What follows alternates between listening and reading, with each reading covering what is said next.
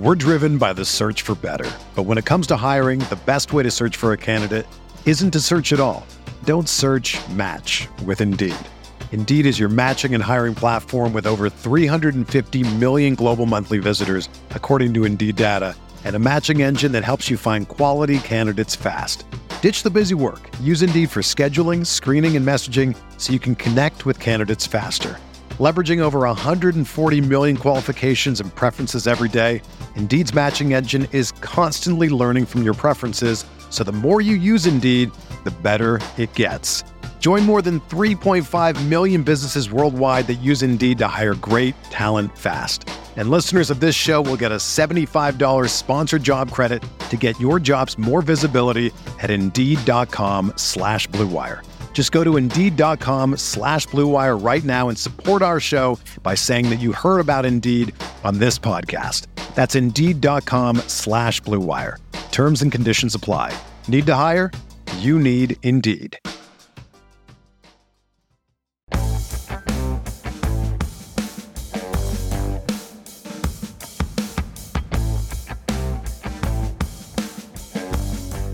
A look ahead to conference championship weekend, and particularly breaking down the 49ers and Eagles. That's what we're going to talk about today on Stealing Bananas. I'm Ben Gretsch. Find my newsletter at bengretsch.substack.com. With me, as always, is Sean Siegel.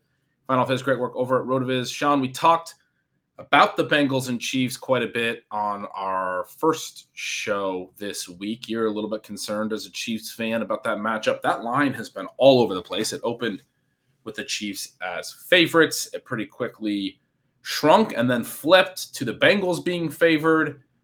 And we talked recently that some of the points aren't as valuable as others. This game has never been 3+ points on either side that I'm aware of. And maybe I saw somewhere that it opened very briefly at -3 with the Chiefs and then shot right down to -1.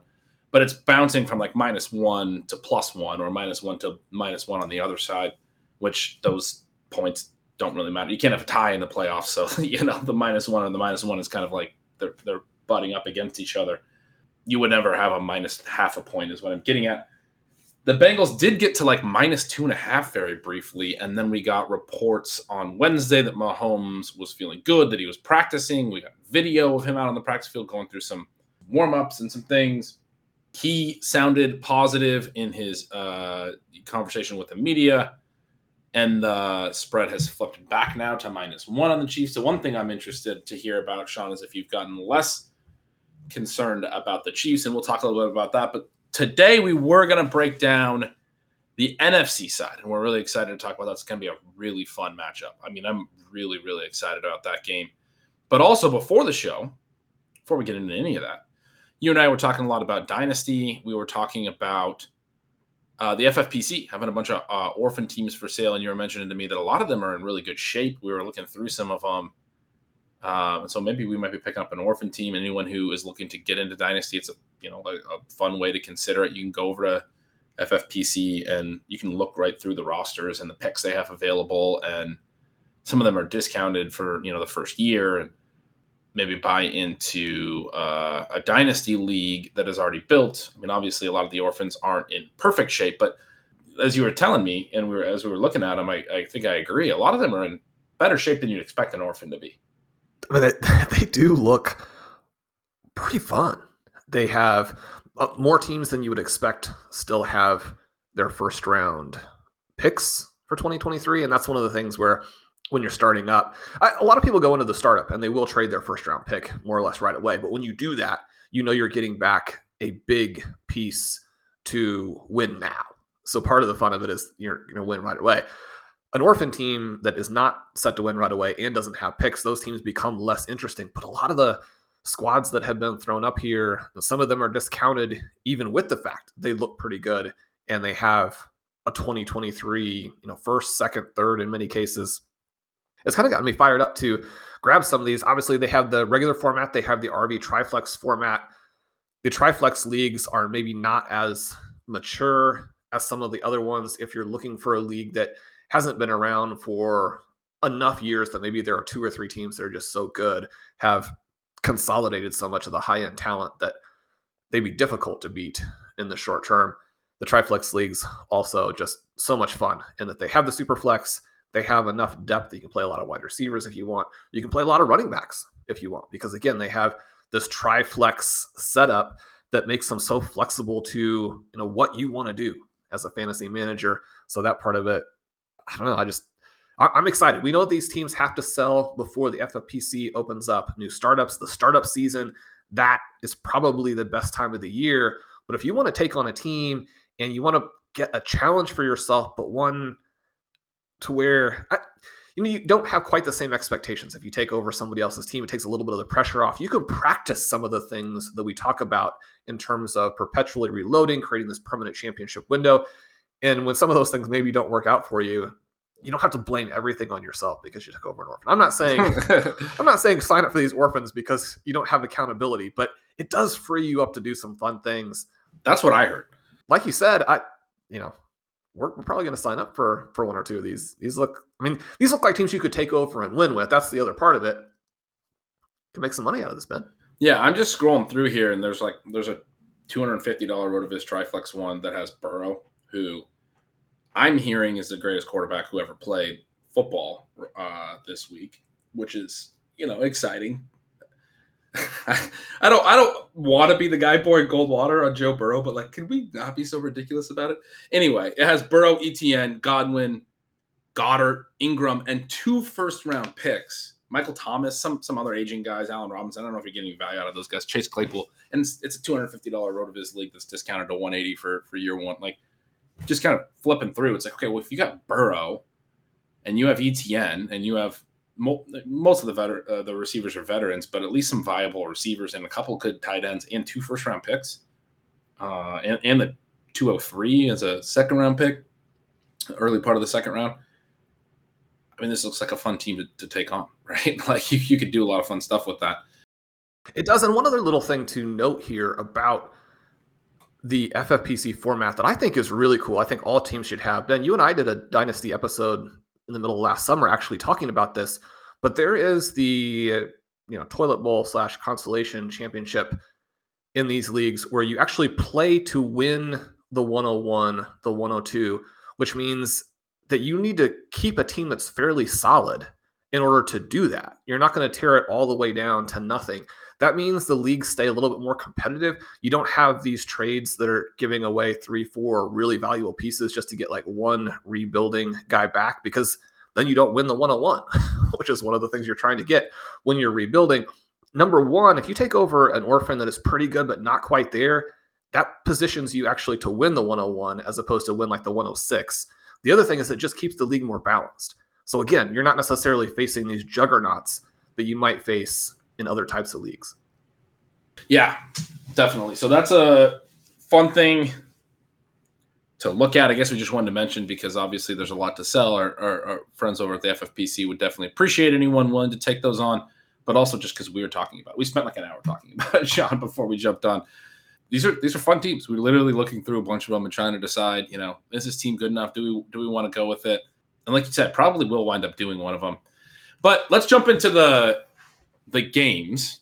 And let's start with the Bengals and Chiefs, because I want to talk to you about whether Mahomes practicing and talking has you a little bit less concerned. We did our first show this week, Monday.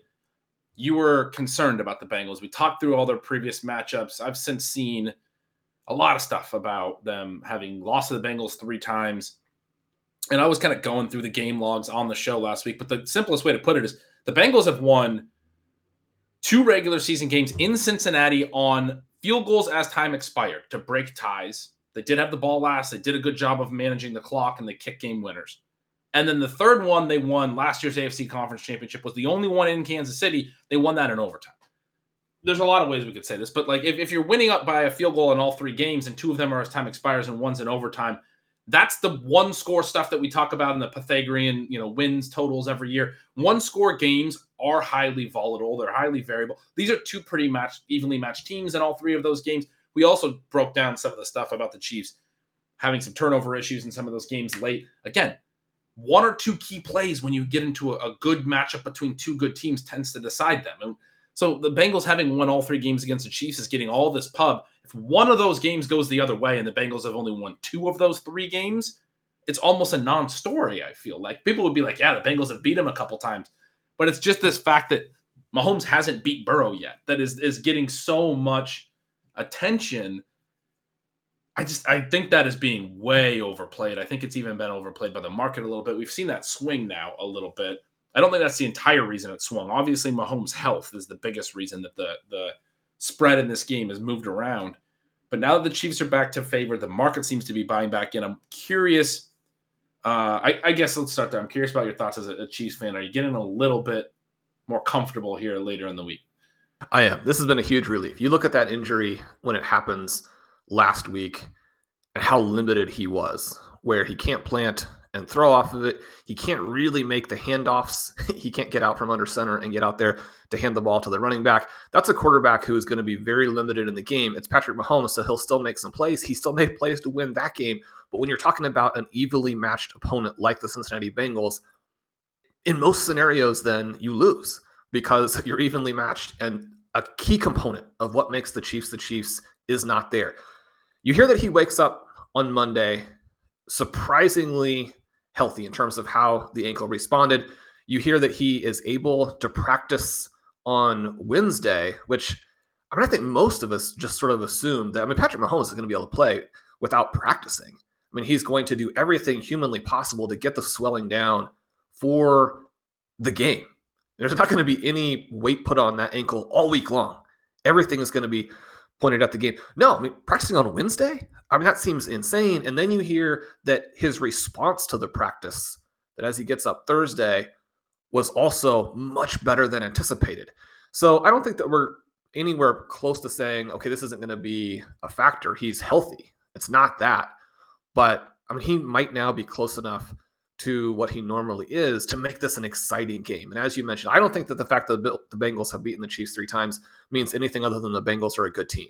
And that's where we are kind of down the stretch here. If they're going to face the Bengals or they're going to face the Bills, then you look to the Super Bowl. One of the things, if you're kind of an AFC fan, or maybe your focus as a Chiefs fan, or take it from the Bills or the Bengals perspective, you're trying to figure out who's going to get the number 1 seed. You're trying to figure out who's going to not have to play 2 games against the other juggernauts in order to make it to the Super Bowl. The thing that's happened the last couple of years is that the Chiefs were the best team 2 years ago, but injuries in the Super Bowl, or injuries leading up to the Super Bowl, mean that they not only lose, but get routed by the Buccaneers. Last season, again, probably the Bills or the Chiefs, the best team, but the Bengals come back upset, where this just fits right into this history of collapses and debacles at Arrowhead Stadium in the playoffs. A history that Andy Reid and Patrick Mahomes are in the process of trying to eradicate or flip and change them into, the next version of the New England Patriots instead. As opposed to having lost 3 times to the Bengals, that for me and as a Chiefs fan is the bigger story, the more compelling narrative. Can Andy Reid and Patrick Mahomes change that? Can they make Arrowhead a place that you simply cannot win in the playoffs, as opposed to like this graveyard for all of the Chiefs' greatest teams of all time? But the other part of it then is that the Bengals win that game last year and they go, again, lose in the Super Bowl. If you're looking at this game and the Chiefs have Patrick Mahomes limited and the Bengals have offensive line holes, it's almost like you're still staring at this worst case scenario where the winner of this game goes and then gets beaten up by a pretty strong Philadelphia Eagles team in the Super Bowl. But no, as a Chiefs fan, it's very exciting because if you have a more or less healthy Patrick Mahomes with Andy Reid calling plays, you have the Arrowhead crowd, you have the ability to create pressure due to those injuries. Now, the backups played very well for the Bengals last week. Maybe they will do that again. The play calling from Zach Taylor was fantastic. You have Jamar Chase, all of those things. But this does flip it back very, very mildly into the Chiefs' direction for me. And so I think that the line is probably correct. Yeah, it's a fun one. I love I'm sure, especially fans of the Bengals that are listening, but a lot of people are wondering why we're talking about this so much. A big reason that I think, for me, it's so interesting to break down the past history with the Bengals and the Chiefs and the way this is viewed going into the game is there are so many things in football, and it relates so heavily to fantasy football, where we rewrite history. We like to look at past outcomes as if they are the only way things could have played out, and then build new narratives based on what we saw and not be intellectually honest about what we thought going in. And the word you used about last year's conference championship was that it was an upset. The Chiefs were touchdown favorites in that game, and they played like it. They led throughout most of the game, and the Bengals were the plucky underdogs that came back and beat them. And it was exciting. It was an incredible game. I love the Bengals. Like I said, I don't like pouring cold water on it. We've drafted a ton of Burrow and Chase. We've been early on these guys. Higgins, last year we talked all year about how you had Higgins ranked, absurdly high in your rankings. And again, this year, like this is a team, Sean, that you and I have both been very into for 2 years in a row in fantasy football. We've loved seeing how good they've been. We've been early on. We like them. But what we're seeing right now in the media and in discussions, and I think some Bengals fans are like, put some respect on our name, is like, yeah, I mean, you beat the Chiefs 3 times in a row, but like both times last year, the Chiefs, I'm looking right now, I think we're about 4-point favorites in Cincinnati in that regular season game last year. So that was also, a home team 4-point dogs, an upset for them to go ahead and win that one in the regular season. And then they were 7-point dogs in Kansas City later, even though they had beaten them in the regular season. They won both those games, the Bengals. They won again this year in the regular season. The line now reflects respect that the Bengals have earned, and that puts the teams on equal footing. But we don't have to go act like the Bengals are the best team ever right now. I mean, I think that's putting unrealistic expectations on the Bengals, frankly. And if they win this game again, I almost can already feel like we're going to get questions, or I'm going to get questions because I've been harping it in both of our shows of like, oh, are you going to respect the Bengals now? It's like, no, I already respect the Bengals. I'm just going to continue to respect the Bengals. They're very good, and they're very capable of winning in Arrowhead. They proved that in last year's conference championship. But yeah, I mean, we don't need to rewrite the past. We don't need to rewrite the fact that their other wins were close wins, high variance games at the end that were upsets, that the Chiefs played from ahead. And in all 3 of those losses, another thing that I saw was Chiefs, I dug into and found out the Chiefs never trailed by more than 4 points in the second half or overtime. They ended up losing by 3 in all 3 games. They're never even down by a touchdown at any point in the second half. It's not like the Chiefs ever played from behind. There was some back and forth nature. And then their regular season game this year, the Bengals did get out to a first half lead. And that's the one game where the Chiefs did play a little bit from behind in the first half, but they scored late in the first half, and they scored in their first drive in the second half, and they had turned a 14-3 deficit into a 17-14 lead early in the third quarter. But I mean, these have been close games, essentially, right? But we don't need to, rewrite the past just based on the results of high variance, end of game situations. 2 great teams, a budding rivalry. It should be an incredible AFC championship. I like you just described, so glad for football. You described it from a Chiefs fan's perspective. For football, that Patrick Mahomes seems pretty healthy, and we're going to get to see these teams at reasonably full strength now go at it. It should be an incredible AFC championship. We talked more about it on the first show this week. The one we didn't get around to on the first show was the NFC championship, and that one to me is even more intriguing, honestly. I mean, we've seen the Bengals and Chiefs play. We kind of know what to expect. I've been looking forward to a potential NFC championship between the 49ers and Eagles for a couple of months, honestly, hoping we'd see them because I think they do things differently, but they've both found successes in a season where scoring has been down in similar ways, and that is by being dynamic, by being multiple, by having options in the ways that they run their offense and ways to attack defenses. A lot of the defenses that have sort of taken away the deep passing game, put more DBs on the field and asked teams to run have created problems for some offenses, especially those that can't necessarily run effectively, and they really just want to beat you downfield. I mean, I guess if we could talk about like the Chargers, for instance. Justin Herbert, big arm. A lot of defenses have helped to turn him into a low ADOT passer in games this year. And then also we see in their wild card loss how they get out ahead and they can't even necessarily run and run clock and do things effectively, sustain drives. That offense kind of got broken down by the ways that defenses are attacking them at times, not entirely. It's just an example. The Niners and Eagles are these offenses that have so many options. We've talked about the Niners, how they're positionless skill players, the talent they have. They can put Debo in the backfield and Christian McCaffrey out wide and lose nothing. Debo's an elite running back. Christian McCaffrey's an elite wide receiver, basically. I mean, maybe not elite, but these guys can play those positions and they're not their natural positions. They can play them at an incredibly high level. They could be just starters at those positions probably in the NFL. They're that good, so they can move those guys around. Kittle can do different things at different depths. Ayuk can do different things at different depths. They typically leave him downfield. But, I mean, Debo certainly can. He can be a downfield receiver, a short area yak receiver, or a running back.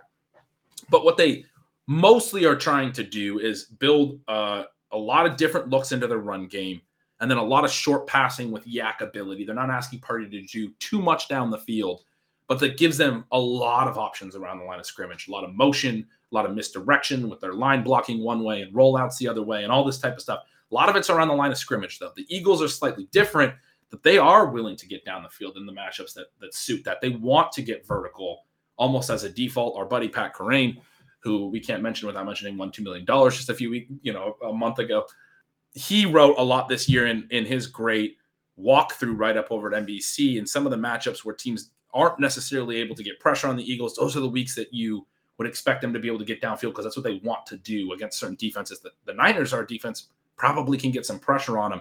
But the Eagles have shown some weeks we can get downfield to A.J. Brown. We can beat you downfield. We can have our way with you down the field. Other weeks when you are able to get pressure on us and defend down the field better, we use Devonta Smith sometimes closer to the line of scrimmage. Obviously, he can attack at all depths. Dallas Goedert sometimes closer to the line of scrimmage, but then also a run game that's multiple, an ability to run with the running backs, but then also Jalen Hurts to pull and run outside. And Hurts's mobility, we've talked a lot about how quarterback mobility has helped offenses this year. It helps in the run game because it holds the edge defenders and allows the running back to run inside, or he pulls it and runs. It also obviously helps in the pass game. If you defend downfield too much, you get into man coverage, he can now scramble. It gives you options in the run game. It gives you options in the pass game. So they're a team that is, I think of as like an air yards and then QB mobility as sort of the elements that they can add that are sort of unique that not every team's able to do. The Niners are this team that's, I think of as a lot of options, but closer to the line of scrimmage. They're different in those ways and what their options are and what's available to them, but they're both successful because they do so many different things successfully that if you stop one, they have answers in other ways. And I think that's fascinating. And it's going to be so fun to watch these teams against good defenses go head to head. And for all of those things that you mentioned, I mean, those are the reasons that we didn't really expect upsets this season. We expected 4 of the top 5 teams to make it. That's what happened. You have on the AFC side this quarterback battle with a lot of talent and perhaps underrated defenses. But on the NFC side, you have these schemes that are almost unstoppable because of the right variety that you just described and because of the talent that they have put out there as well, to where you can't take away individual players. You'll simply spring a leak somewhere else. But then you have on the other side of it, not just good defenses, but ultra elite defenses, perhaps the 2 best defenses in the entire NFL. And I mean, you could very easily then argue that these 2 NFC teams are just flat out better. And that part, and you talk about this is the game you're most excited for, kind of underpinning all of this and the foundation for what worked in 2022 is this mobile quarterback. And in a sort of an understated way, that's also a big narrative in this game because of the injuries. Mobile quarterbacks were the entire key to moving the ball in the 2022 season, but they could not stay healthy. You have Lamar Jackson get injured, not be able to come back for the playoffs. You have Kyler Murray get injured, not be able to carry fantasy teams down the stretch.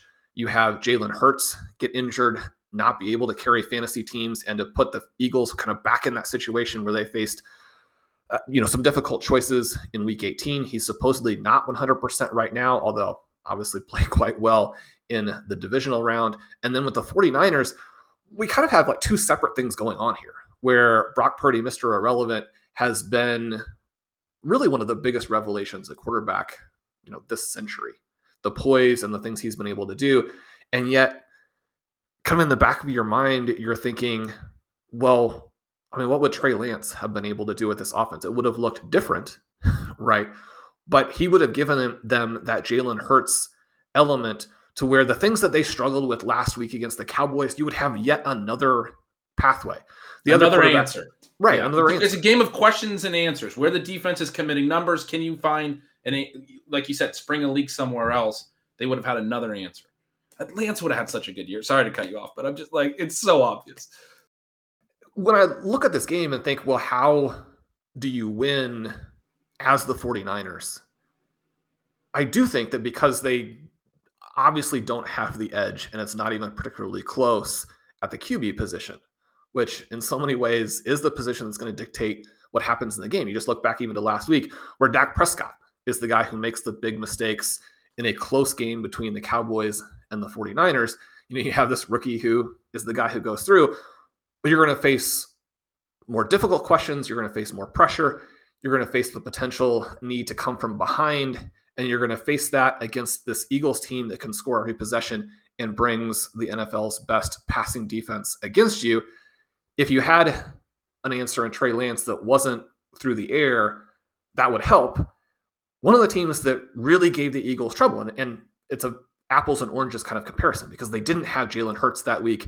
And this week, obviously they will. They probably score a lot more points. Maybe you can't beat them that way.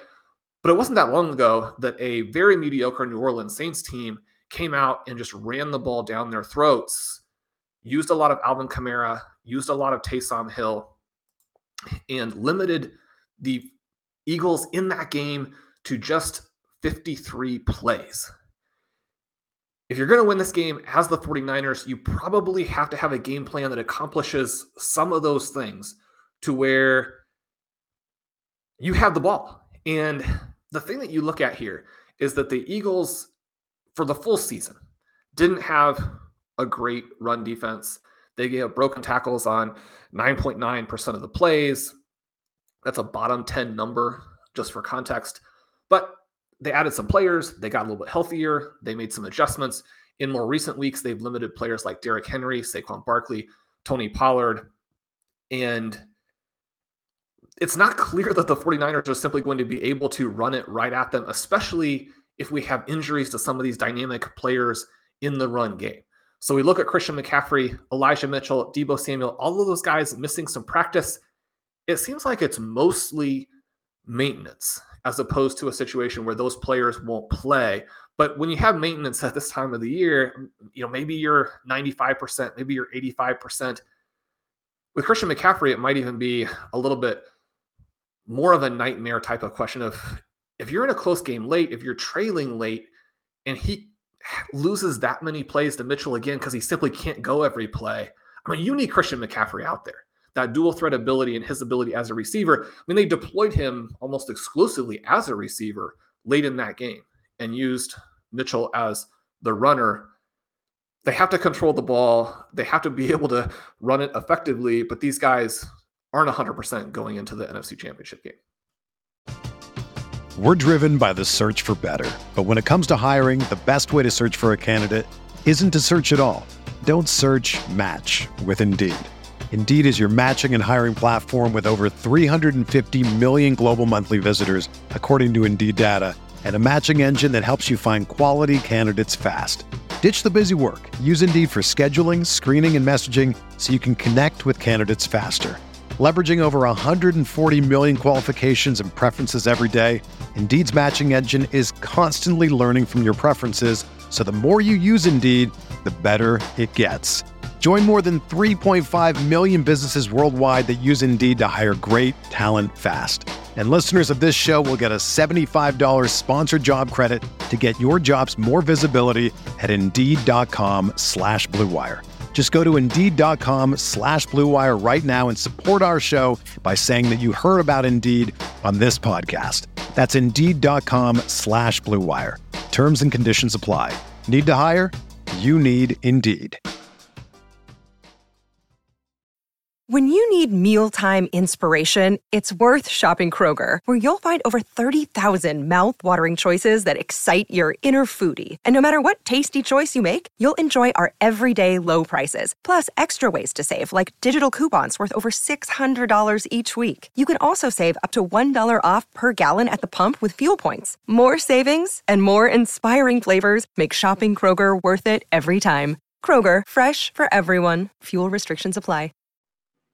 Yeah, I think that's a great key in the matchup to highlight. And as you noted, the Eagles struggled against the run at times, particularly after their first-round pick, rookie Jordan Davis, got hurt. They eventually added both Linval Joseph and Ndamukong Suh, who are veterans, long time, good NFL interior D linemen that were just kind of free agents. They are both still there, and Jordan Davis is back healthy. So you have a lot of interior D-line depth now, relative especially to that stretch when they had none of that, and those guys had just been signed off the street and maybe weren't really fully up to speed. But as you know, I mean, those guys were all, I believe, all active in that Saints game that you mentioned, and so they still had some problems. They're not perfect or anything. And yeah, I just confirmed, but Ndamukong Suh, Linval Joseph, Jordan Davis did all play in that Saints game. Hurts obviously not available in that game. Maybe had something to do with the way the game played out in terms of the Eagles not really sustaining drives, only having 11 first downs and giving the Saints the ball back more than they maybe otherwise would have. That gave the Saints more opportunities, etc. But certainly can be a problem, and we know that the 49ers, it can be a strength if they're healthy. But as you noted, some injury report stuff. The other big similarity between these two teams, and that's going to be really interesting as we kind of think through that part of it, the run game, and I mean they both have very good offensive lines, right? And so that's another part. I talked about how their offenses are both very multiple. They're both very multiple, and they can also get to multiple layers of things on an individual plays or in individual schemes because their offensive lines are very, very good. I mean, two of the best offensive lines in the NFL, but they're both facing great defenses, as you said, really strong defenses. The Eagles could have a little bit of a run defense weakness, but I mean, this is a team that I believe they broke some record for the number of players that got double-digit sacks or what have you. I mean, they get a lot of pressure on the quarterback. 49ers, obviously, incredible defense we've talked about all year. The Eagles are great against the pass, a little bit worse against the run, as you noted. It will be interesting. I'm cautiously optimistic this is going to be a higher scoring game, but there is this concern that both of these teams can get pretty run heavy, and you could see a very run heavy game overall. But I guess I think both these offenses are so dynamic that we should see success one way or another, even if they do lean more towards the run. As excited as I am about this game, that's one way. As you start talking about that, I'm like, man, this game could turn boring if both teams are just trying to beat each other on the ground. And that might be part of it. I mean, that's you talked about why that might be the way the Niners approach it. I talked a little bit about that, why that might be the way the Eagles approach it when I referenced Pat's great work about how the teams that tend not to get a lot of pressure are when the Eagles then beat teams downfield.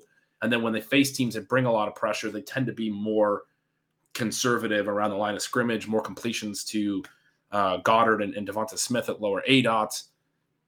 And for whatever reason, they don't use A.J. Brown as much around the line of scrimmage, which I think is silly because of his yak ability, but it is what it is. And then they also lean more on the run in those matchups. The Niners are a team that presents that type of matchup. So we could see a lot of running on both sides. But there's so much talent in this game too, is the other big part of it, where it's so hard for me to see. I mean, the Eagles, Brown, Smith, Goddard, Miles Sanders is an incredible runner.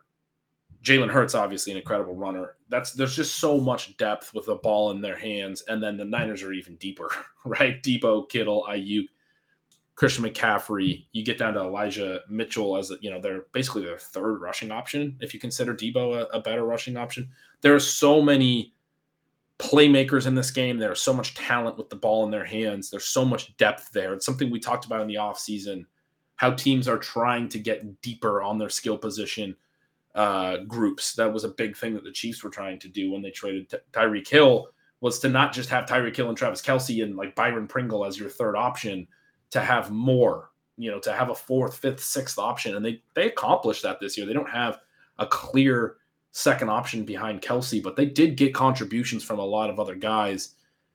I don't think they accomplished it to the degree that they intended to, right? But I mean, they had enough contributors and going and getting Kadarius Toney it kind of makes sense that they never really worked in Sky Moore, for example. But they had that as a backup. If somebody gets hurt, he probably would have played more. They had options that they didn't have in past seasons at that 4th, 5th skill position spot. That's something that I think was a big focus for a lot of teams this offseason. And we're seeing those teams that executed it effectively. And particularly, I think the Niners and the Eagles are the best examples. But, they have so many weapons. I'm dreading if it becomes a really run-heavy game because you just love to see all of these playmakers make plays in this game. The thing that could be pretty fun is that the 49ers have the ability to make the Eagles one-dimensional, I believe. Now, the 49ers are also a very good pass defense, but you simply cannot run on them. That was one of the things, even as they got slaughtered in the second half, that was impressive, I thought, about the Seahawks game in the wild card round, is that they hung in there for a while, and Ken Walker actually did run somewhat effectively, but their overall run defense numbers are just pretty crazy, right? They only allowed 5.4% broken tackles this season. You look at them on a per game basis, just the total numbers they allow down there at the very bottom / top, however you want to look at it, with the Titans, where they just don't give up rushing yards. And in some ways that could be good for the Eagles. It should be good for this game because I think all of us want to see Hurts air it out and hit A.J. Brown, hit Devontae Smith, get Dallas Goedert involved. That part of it will be fun.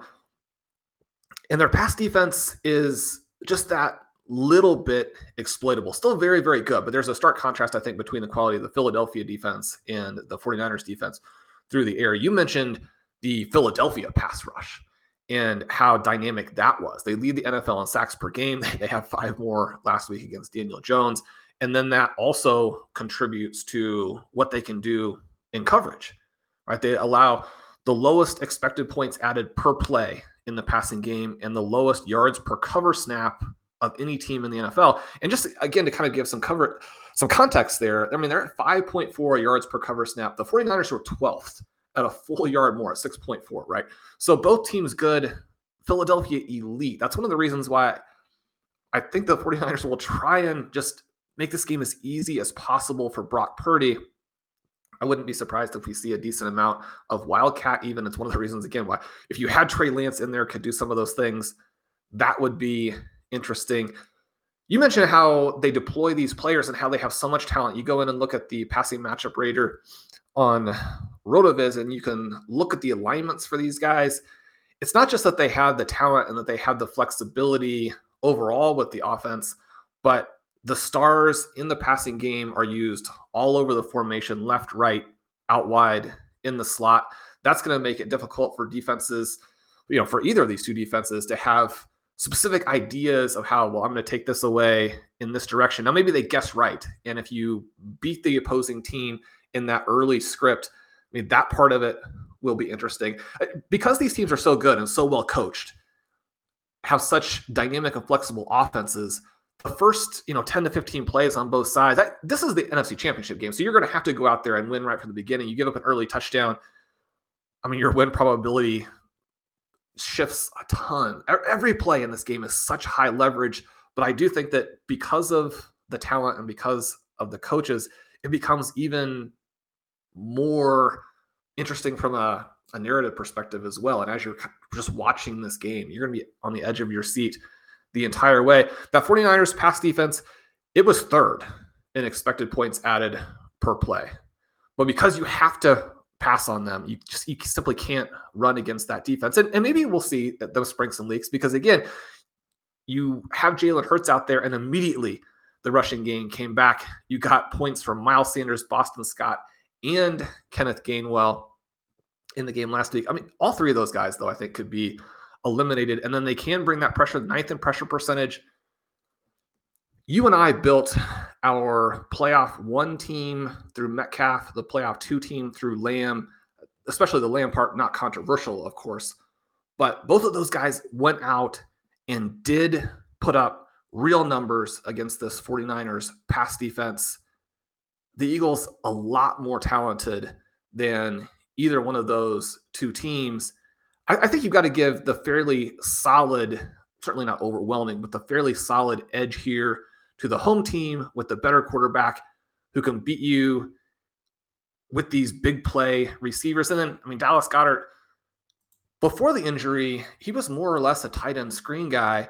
They were getting him a lot of volume, but the ADOT was, I wouldn't say catastrophically because it worked, but it was insanely low. You're like, how can he be targeted that close to the line of scrimmage? Once he came back, more regular depth, I wouldn't be surprised, though, if they have a number of screens in this game for him. In some ways, that is similar to what George Kittle's done for a long time, right? A lot of passes around the line of scrimmage that were like designed, a lot of play action. He's leaking like horizontally along the line of scrimmage, catches it with the ability to turn up the sideline and just there's room to run. There's yak ability. It's schemed yak. And they've used him that way really effectively. But when I hear you talk about the wide receivers that have hit on the Niners so far, you're talking about, I think Lamb did some damage out of the slot, but mostly outside receivers. You're talking about DK Metcalf. You're saying A.J. Brown's going to have 150 yards in this game is what I'm hearing. I do think it could be a big game for him. We want to see him. He hasn't been disappointing as of late. Over the last month of the season, he and Smith were both among the top 5 wide receivers. But if you look at their last 7 combined games, 7 more receptions for Devontae Smith, more touchdowns for Smith, more targets for Smith. Now, A.J. Brown still has more receiving yards. He has 200 more air yards, right? You talk about the big plays. This is going to be like the week against the Steelers, right? Where A.J. Brown goes out there, they throw the ball down the field to him. He catches the ball as he's got a defensive back draped all over him. The safety comes across, jumps on top as well, and he carries these guys into the end zone. It's going to be an A.J. Brown game. But, Devontae Smith emerging as one of the best wide receivers in the NFL. You said last how many games together? 7. So the last 7 weeks. 6 weeks in the regular season, including some games with Gardner Minshew where they also dominated. And then so back to the playoff game. Maybe 14. I'm trying to figure out where the cutoff is and why you chose. Well, you can move it some different weeks in there. It doesn't do a lot for AJ assume Brown. If you move it 1 been week, that good. Yeah, I know. Smith's been great. I assume if you move it 1 week, that it makes AJ Brown look a little bit better. But no, Smith. Well, I take away a couple of his touchdowns if you move it a week. We don't want to do that. He had a 2-touchdown game 7 weeks ago. Oh, there you go. So not cherry picking too much there. Devonta Smith's been fantastic of late. You called Brown Antonio Gates at one point, and he's heard that and been able to put up some big numbers since as well. Obviously, it's a lot visual because AJ Brown is so big. You got a guy that big running that fast. It is a little bit different. It's confusing. No, this is why I get back to I just hope this. If this game's boring, I'm going to be so let down. But even if it is a big Devonta game and not a big AJ Brown game, both of these guys are so good. You want to see them performing. You want to. I took the over in this game over at Stealing Lines. Maybe it's just out of pure hope. I do think because these offenses have shown us an ability in a lower scoring season to have answers and continue to score at a high level. They are not the reason that scoring was down this year, right? The Eagles were second in the NFL in points, I guess probably third in points per game if you consider that the Bengals were not far behind them and played one fewer game. The Niners a little further down, they're 6th in points, but you go look at what they did late, especially after the McCaffrey trade. I've seen people highlight that as after Purdy took over as well, their scoring has been really high. I think it's probably more to do with the McCaffrey trade, but they closed the season with 33 or more points in 5 of their 6 final regular season games. They had 41 against Seattle in the first playoff game. Last week against Dallas, they only get the 19 points. They had one game at Seattle down the stretch on a Thursday night where they only had 21. But other than that, you look at their last 8 weeks or so, this is a team that has been an absolute juggernaut. They're scoring 30-plus every single game on a lot of different teams. A lot of those teams are not necessarily great defenses. They did have a little bit of a softer schedule in that stretch, but they have also been one of the top scoring teams in the NFL, particularly if you look at this stretch where they are, what they are right now with Purdy under center, with McCaffrey, and with all their options. Debo missed some of that time, but Debo healthy. You look at that first wild card game last week against Dallas was a little bit of an anomaly related to the rest of their season. Their lowest scoring games, weeks 1 in that monsoon, week 3, I think that was Garoppolo's first start. They had 10 points in those games and losses. They haven't done anything like that for a long time, frankly, where they just flat out didn't score a lot of points. I guess where I'm at is, again, I go back to these offenses that are very multiple. We're talking about it, and that's why I'm so excited about the game. I think it's going to be a high score. I think we are going to see these offenses have answers that are firing on all cylinders. I think, frankly, we're going to see that in the Chiefs-Bengals game as well. Sean, if either of these games go under this weekend, I'm going to be very annoyed. The under, typically the smart bet, but we should get all sorts of points this weekend, right? I think so. The 49ers do need to limit the number of plays in this game, and you could see enough accuracy from both quarterbacks that you just don't have those incomplete passes that stop the clock, all of that type of thing. But I would love to see a game that is a shootout that has a lot of plays. I think the Eagles, once they get ahead, which I do think will happen, they have a little bit of incentive there to then want to limit the plays from that point. But again, it's difficult to run against the 49ers, and you can become conservative in a way that blows the game. They're too good a team, and they're too well coached, I think, to fall into that trap. If they can get Jalen Hurts out there on the edge to where he can pick up third downs for them, can extend drives, and then can get down so that he is as close to 100% as possible for the Super Bowl. Obviously, they will try that, but the 49ers will have answers to that too. I think these guys are going to have to attack through the air. I mean, Brandon Ayuk has to show up more than he has in the last month if the 49ers are going to win. The big-time players or the players who are on the verge or see themselves as big-time players, I mean, they've got to make plays. Yeah, this is it's a great point. It's not just the Eagles, it's obviously the Niners too. Whichever team gets out to a lead, this is clearly a matchup of two teams that would love to then have 8-minute drives from that point forward. They would love to then exert their, impose their will, if, as the saying goes, in the ground game and run the ball and run the clock and keep things moving.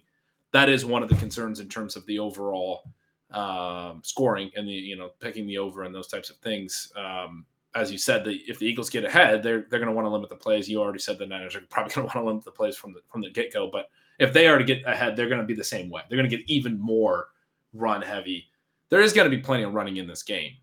But I still there's going to be some passing. I still think there's enough dynamic playmakers. We've seen the Niners in this 30-point per game stretch that I was talking about be run heavy and then have a couple explosive pass plays to George Kittle, for example. He had a couple of those 2-touchdown games where it's like he only caught like 4 passes, but he scores 2 TDs. We've seen it with obviously Debo having some explosive plays. We've seen it with the Eagles on their side with AJ Brown having the explosive plays and their run game. They can generate explosive plays in their run game. So a lot of answers still, even if it is a run heavy game on both sides, even if both sides are trying to do that, where there's so much playmaking talent. I'm with you. I like the Eagles to win this. I think the 2.5 point spread is a little too close. I mean, obviously 3 is that massively key number in sports betting. It could be a 1 or 2 point game, but typically if you like the team, you're willing to take them at 2.5 because you're talking about most games being 3 points or more. So I do like the Eagles at minus 2.5, and I like them to cover and win and go on. But you can obviously see scenarios where the Niners go in to Philadelphia and win this game as well. And that's what's so compelling, I think, about both of these games this week. Because, for as much as I've talked about the Bengals, maybe not deserving to be favored is sort of the way that I would put it in Arrowhead. I mean, that's a big thing. You're typically, obviously, the home field advantage, 2.5-ish points, 3 points. And to have the Bengals be favored by a point or by 2 points, you're talking about a pretty big shift off of that they are a significantly better team than the Chiefs. Also, obviously, talked about how those points aren't worth as much as some of the other points, and when you're talking about spreads and all of that. But Bengals certainly can go into Kansas City and win. It's just a matter of should they be favored to do that in terms of the way that I've been looking at it. But that should be a really good game. The Niners and the Eagles should be a really good game. Regardless of whichever teams win this, we're going to think that team looks great. It's a big reason why the Bengals are viewed so favorably right now is they just went into Buffalo and dominated the Bills. A week ago, they were 6-point dogs, and the line was moving towards Buffalo because they didn't look great against Baltimore the week prior, and they had all the offensive line injuries. You go win that game in Buffalo, and Joe Burrow proves that last year's run to the Super Bowl, where he won 2 playoff road games against 12-win teams, wasn't just a one fluky run. He just went and won a third road game against a 12-win team. And there's absolutely no doubt in my mind that Joe Burrow has that QB trait of being able to – it's a competitiveness. It's a football IQ thing where you get to plays that are the biggest plays in the game. And some guys are just like, we have to have this, and I'm going to be so locked in on this play. I'm going to get it for my team. Tom Brady has had it over the years, obviously. There's that, that fourth quarter killer instinct, if you will. I absolutely believe that Burrow has something there that is, maybe the best in the league in terms of that particular trait. And so, he's going to be competitive. This game, if it's close late, Burrow's going to make plays, right? And so, that element's there. The point I was making, the Bengals weren't, looked at favorably coming out of that Baltimore game going into Buffalo. They're 6-point dogs. A week later, they're now favored in Kansas City because that Bills game solidified for so many people. And then taken in conjunction with their playoff run last year, this is a team that probably plays up in the playoffs a little bit. Burrow's a quarterback that plays up in these big spots. And so, we should be very excited about Burrow and the Bengals. If they are able to go into Arrowhead and win, you'd want them to be favored in any Super Bowl, but whatever team comes out of the NFC, if they win, you'd think they're going to be favored. And all these look-ahead lines for the Super Bowl are basically -1 either way, because whatever team comes out of either of these games is going to have won over a really impressive opponent, and then we're going to have a great Super Bowl. So we have 3 more games left on the NFL schedule. I'm just, as a fan, I was telling you, Sean, I woke up this morning and I thought it was the day of the conference championship game. It was like, waking up as a kid and it's like the first day of school or something. I was out of whack for a minute in the morning where I was like, oh, we got the games on today. And then I was like, it's Thursday. And I kind of did this yesterday morning where I've been kind of off this whole week where I'm ready for these games to get here. I'm ready for Sunday. These are going to be 2 great football games. And like I said, we'll have another one for the Super Bowl behind it. It should just be an incredible end of the NFL season. It should be. And I think that the Bengals, as you mentioned, answered so many questions. And the main one being, how would the offensive line play? As soon as you know the offensive line is going to play all right, then it just brings everything else that the Bengals have done back into perfect clarity as they go then to Arrowhead.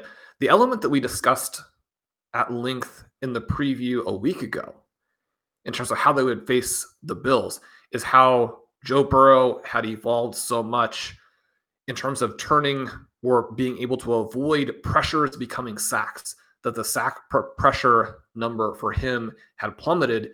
And that once, if you're not sacking Joe Burrow, you are not stopping the Bengals offense. You're simply not stopping them. And if they can go into Arrowhead and do that, this should be a shootout. This should be a shootout in almost any scenario. I think that kind of the game within the game element of this, and with less chance that a team gets ahead and can somehow just run the clock out. When you have the shootout, the sequences are going to be really interesting because, and even the pregame coin toss is going to be interesting. We know that the Chiefs love to set their first half possessions up and how they even play defense as you go down the stretch of the first half so that they can end the first half scoring and get the second half kickoff and score again. And suddenly this team that you felt like you were overmatched by from the beginning has put up 2 touchdowns when you didn't even have a chance to get the ball yourself, and you're done. The Bengals obviously will try to avoid that, but on the other side of it, winning the coin flip and deferring isn't some magical tactic that is guaranteed to work for you. You could have mentioned it multiple times in the Bills-Bengals matchup that got canceled, what the Bengals were doing early. Then in the playoffs, they go into Buffalo and go score, punt, score to start the game. You had those 14 points right off the bat. And so whichever team gets the ball to start the game, I mean, there's already so much pressure. And we talked about that with the 49ers, Eagles as well. But if you get a stop score to start the Chiefs-Bengals game, suddenly everything now is on your side. The pressure to the other team is going to be immense throughout the game. You've got to have that mentality, and obviously they will, but to mitigate the advantage of getting the second half kickoff and perhaps being able to manipulate the possessions so that you get 2 in a row, you've got to come out with that first possession if you're the team with the ball first, and you have to score. If you can then follow it up with a stop, you're suddenly thinking to yourself, we've got this game. I mean, I think that's a great way of putting it. That Bengals-Bills game, the way that started, I mean, Bengals get ball first, score. Bills go 3 and out. I mean, that's going to happen at some time, right? And the Bengals go and score. It's 14-0. You've had 3 plays on offense. And it's impossible to not let that seep in. It was seeping into the broadcast. I remember they were putting up graphics that were like, this is the first time the Bills have been down 10 points all year. I think double-digit points all season. They had never been down, if I'm not mistaken. I'm just doing this completely off memory as you bring that up. But that's a great point where it's hard for the Bills at that point in the game to focus on, hey, well, they had the ball first. We've only had 1 possession. You're down 14-0. The scoreboard shows 14-0. It still matters, I think, a little bit. And it might have been part of the reason they went 3 and out again on their second drive. And then they do get a stop. They get a touchdown back. They did get back in the game. But they never erased that deficit. And, I mean, it's not the only reason that the Bengals won or what have you, but I think it plays a role, certainly, if you're able to take ball first and score, really, like you said, score twice, which the Bengals also did in that matchup at home against the Chiefs in the regular season this year. It was touchdown, field goal touchdown, but a 14-3 lead, 3 possessions into the game. Your opponents only had 1 possession, and they're down double digits. That changes, I think, the psyche, it changes the whole flow of the game. The Bengals, one of the best teams in the NFL doing that. I was just talking about Burrow being so good in the fourth quarter situations, but that's another one where when he gets ball first, he's coming out in these big games and he is attacking. You mentioned obviously the Bills game that got canceled. Same thing, first drive, touchdown, right? And then they gave up the field goal and they were driving again. The game ends up obviously getting canceled. But that's 3 times the Bengals have done this against the Chiefs in the regular season, in that canceled game against the Bills, and then last week against the Bills, taken ball and gone down and gotten 7 right away. And then in the 2 games that they finished their second drive, they got 7 again. And I mean, that if you can do that right away, like you just described, I mean, that's going to change the way the game. At that point, when you're the team that didn't have ball first, you're thinking, we want to cut into this lead before halftime and we get ball at half. And that's sort of a defeatist mentality already, but you're like, man, I'd like to get to a 3-point game before half and then we'll get ball first. It's challenging to be down that big that early. It is. Just every play in these 2 conference championship games should be absolutely fantastic. You don't get this every year in the NFL. We are getting it in 2022/3. We're fired up for it. We also have a lot of FFPC playoff contest teams that are in the mix, as do I know many listeners. So if you're playing there, that adds another layer to it. Ben, you may need to take some beta blockers or whatnot to stay calm throughout the season. Yeah, I mean, I don't know how I'm going to get through Sunday. I'm going to be so jacked up. And again, I don't even have a ton on it as a fan or anything.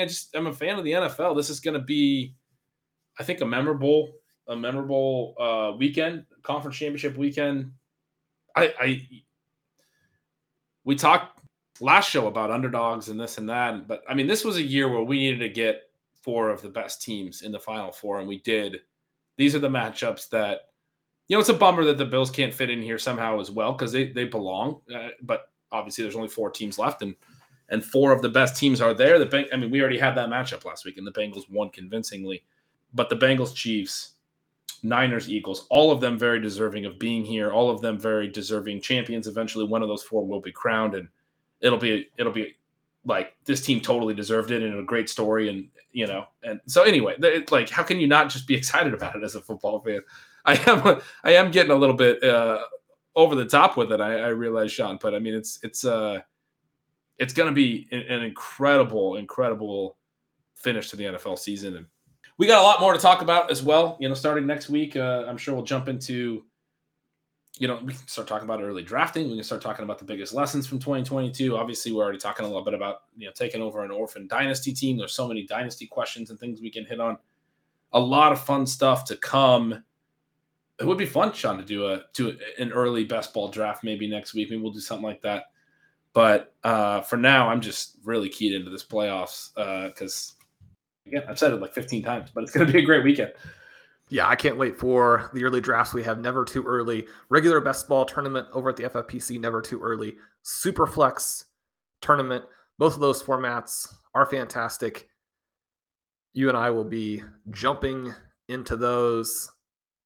I can't wait. But until then, that's going to do it for today's episode of Stealing Bananas. I'm Sean Siegel. With me is Ben Gretsch. As Ben talked through some of the different betting elements on the show today, some of the different matchup pieces, how all of that works. I mean, it's a perfect time to get over there and get your subscription to Stealing Lines. Lots of great stuff from Ben, lots of great stuff from Dalton Cates. We'd love to have you guys over at RotoViz.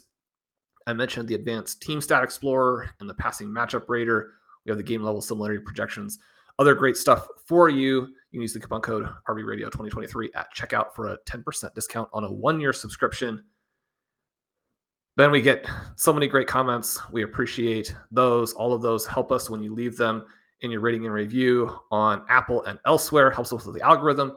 Comments on YouTube. Subscribe to the feed as you and I kind of figure out, when we're going to be able to record and post over the next couple of months.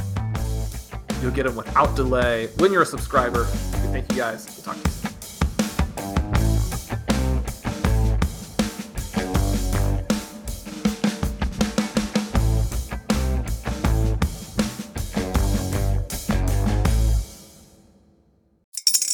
Spring is in the air at Littleton Coin Company, and we want to help you brighten your collection.